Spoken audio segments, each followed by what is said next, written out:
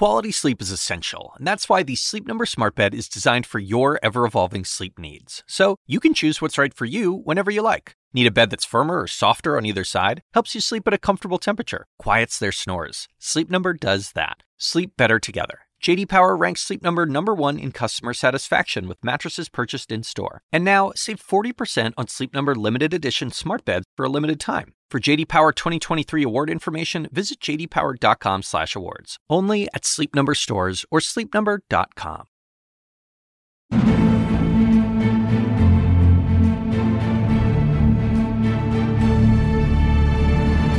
China should start an investigation into the Bidens. Because what happened in China is just about as bad as what happened with Ukraine. It's the second week of an impeachment inquiry, and Trump has asked a second foreign country to investigate the Bidens. I'm S.E. Cupp, and you're listening to Weekend Warriors. It's the foreign affairs podcast that asks, what else is happening in the world? Well, what else is happening in the world right now is, I don't know how to put this. Leaders are waiting to see if Trump is going to hit them up as he goes through his global Rolodex, hoping to find government leaders who will investigate his potential 2020 opponent, Joe Biden. Nothing to see here, folks. All normal. He's attempting to build his very own coalition of the willing, you might say. Okay, so lots of questions. What does it mean for U.S. foreign policy when the president uses the full weight of the office to try to enlist world leaders to help him undertake, well, a personal vendetta designed to get him reelected? What does it mean for the U.S. national security apparatus when the State Department allegedly teams up with the president's non-government affiliated personal fixer to carry out this task? Or when U.S. diplomats are put in the position of having to coerce their counterparts to meddle in our elections? What happens? Well, nothing good. As it turns out, in a week of truly stunning news, well, let's take a look at all of it, as we do here every week, through a global lens. Joining me now to discuss all of it is CNN national security analyst Sam Vinograd. Sam, this all started with a phone call, so let's start there. We know the president's personal lawyer, Rudy Giuliani, had been working the back channels in Ukraine before the July 25 phone call with President Zelensky, in which Trump asks him to investigate the Bidens. So do you imagine Zelensky knew what would be asked in that phone call before it happened?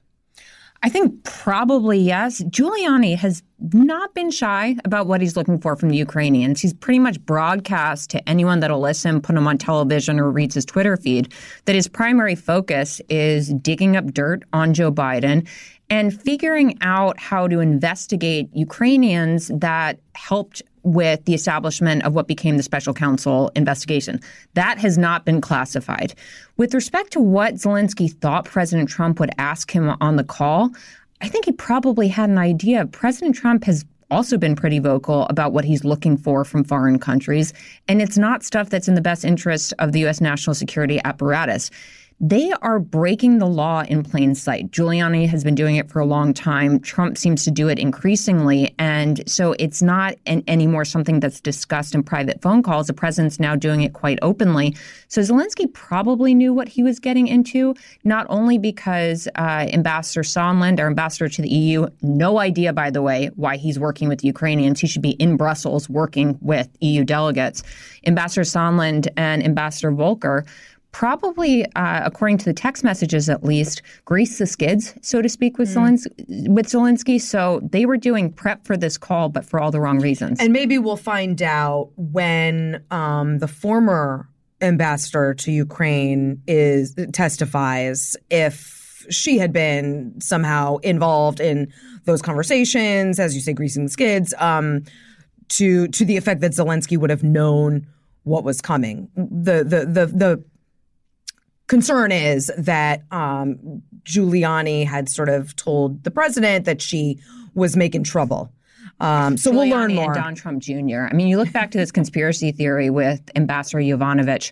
This started in right-wing chat rooms and media outlets. This what? The conspiracy theories about Ambassador Yovanovitch, our former ambassador to Ukraine. The State Department discounted the conspiracy theory, which Don Trump Jr. tweeted, by the way, discounted this conspiracy theory several months ago and said this was not why she was recalled. Now we're finding out a lot more. We're finding out that Giuliani gave a dossier to the White House of conspiracy theories and information about this ambassador. And it was garbage, according to what the State Department said several months ago. But for some reason, instead of putting that garbage in the trash or calling the FBI, the White House passed it on to the State Department.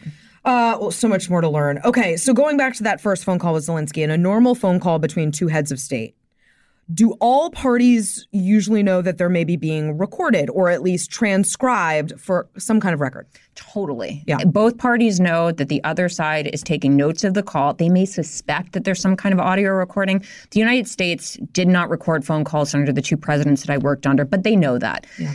And typically before these calls, the national security advisor from both sides engages with their counterpart to, again, grease the skids so that both sides know what's going to be discussed.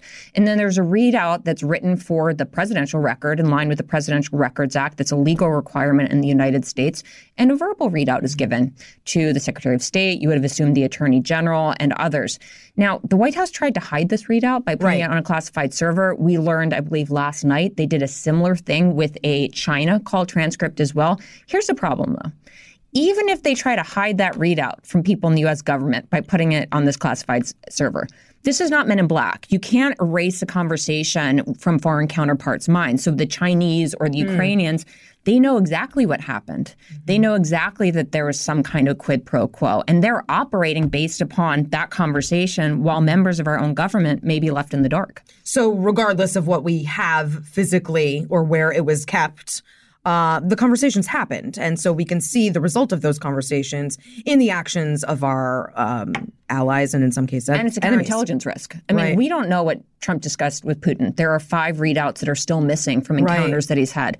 But the Ukrainians, the Chinese, maybe the Russians, they know what was discussed. That's a bribery point. It's something that a foreign government knows about President Trump that ostensibly our Attorney General says he doesn't know. Our DNI says that he doesn't know. That's a manipulation point. It's a counterintelligence risk. Okay. So it's important that world leaders be able to have sensitive phone calls with the president, with each other. Does this give our allies some pause as to what they can and can't, should and shouldn't say to the president?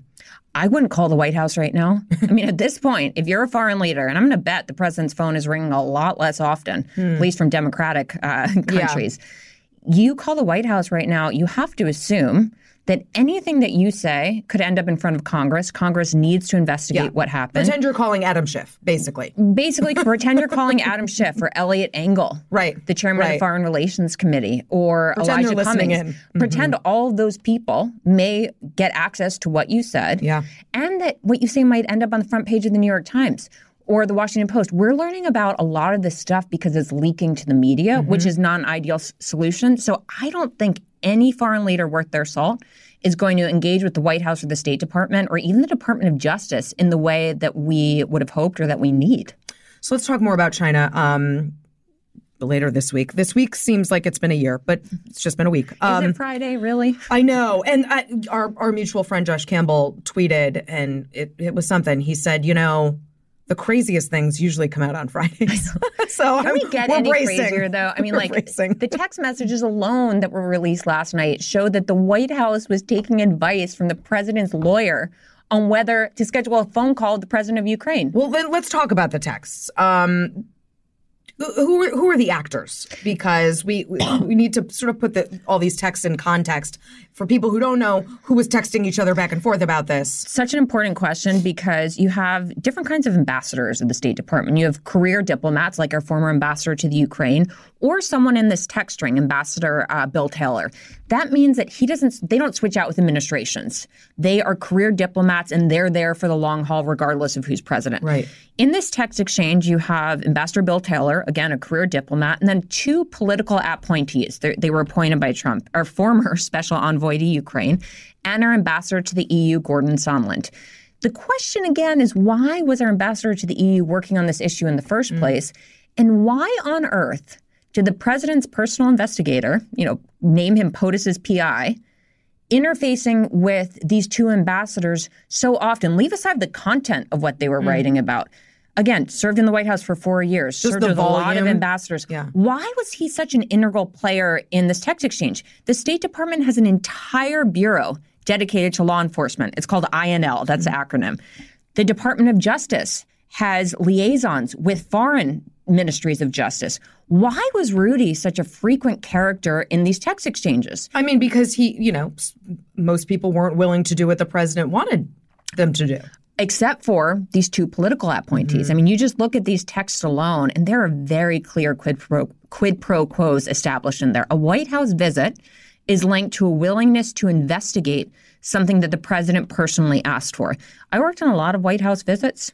They're normally prioritized based on policy requirements. That's how you determine who deserves a visit to the White House. This approach and these text messages guarantees the wrong kind of people are going to be coming. It's people that are willing to aid and abet President Trump committing a crime. Those aren't the kind of leaders we should want at the White House. So I want to go back to China because, as we all saw, President Trump got out in public and not only asked Ukraine again, but also China to dig up dirt on the Bidens, which to me, in the instant that it happened, read to me like, okay, he has already asked China. And so that's why he's out here saying, and why not China, to sort of, get ahead of that story. Turns out he did bring up the Bidens in a phone call with China in June before the Ukraine call. Is there any way to overstate the seriousness of a U.S. president asking a communist dictatorship to investigate a U.S. citizen and political rival? Hard no. But let's add one more adjective to what you just discussed. Attacker. The the DNI has been on record saying that China, in addition to Russia and Iran, want to attack our 2020 elections. So China is attacking us and our elections. President Trump is asking them to continue doing that. Yep. So not only is China an abuser of human rights and the law, they're also attacking our democracy. And President Trump asked them to keep doing that. Now, remember, President Trump railed against China during midterms when he thought they were interfering in our elections in a way that wasn't helpful to him. Now we're learning he's asking them to interfere, but to serve his political needs this time around. So is there an incentive, though, for China to play along with his request? I mean, we're in a trade war, right? Both sides want something. Do you think that they'll take him up on his request? I would not rule it out because, as you mentioned, Essie, China is not really the gold standard when it comes to democracy or anti-corruption. They want a trade deal, and they want the president not to take action on Hong Kong. The reporting last night indicated that President Trump also said that he'd stay quiet on Hong Kong if China did certain things. So it's entirely possible, and she might even be awarded with a White House visit. Right? So I think it's possible, and what it's going to do is subjugate real national security needs from the Chinese, whether it be a good trade deal, progress on democracy and support for protests in Hong Kong and that sort of thing, if China agrees to do the president's political bidding. Quickly before we go, Australia came into the mix for some reason. Talk about the differences. The requests to Australia, are they different from the conversations Trump and his people were having with Ukraine and maybe China? As far as we know, Australia, I should mention, is a member of what we call the Five Eyes. It's the 5 countries that are most closely engaged with the United States or 4 plus the United States engaged on intelligence issues. The requests seem to be different. What President Trump asked of the Australian Prime Minister is to help Attorney General Barr's investigation into the basis for the Mueller report. Right. So Mueller investigation is done. President Trump and Attorney General Barr are investigating the predicate for launching the special investigation in the first place. The Attorney General has even appointed a U.S. attorney, John Durham, to run that investigation. Here's the problem, though. Leave Barr aside for a second. President Trump was a subject of the special counsel's investigation. So the investigation into the special counsel investigation involves President Trump. Right. Huge conflict of interest. Sure. Right. Sure. Not to mention the fact that I never heard a president talk about a specific investigation with a head of state in the first place. And finally, the Prime Minister of Australia is basically being asked to investigate himself. The Australians gave information to us back during the 2016 election cycle because they're such a close partner of the United States. Now Barr ostensibly asked the president to tell the Australians to look into that whole sequence of events because he has a political itch to scratch. And you focus on politics, I don't. But the question is, why is he doing this? Yeah. And the only answer seemingly is to use it in the 2020 campaign election cycle. There's so much here, and there's going to be so much more. And I'm really grateful because Weekend Warriors is a foreign affairs podcast, and there are storylines attached to this might story. Be the never-ending story, right? That are going to need to be sussed out, and so we'll be doing this, throughout. And I'm so glad, Sam Vinograd, you were able to join me today. Thanks for having me. All right, thank you for listening to Weekend Warriors. I'm Essie Cupp. Tune in next time.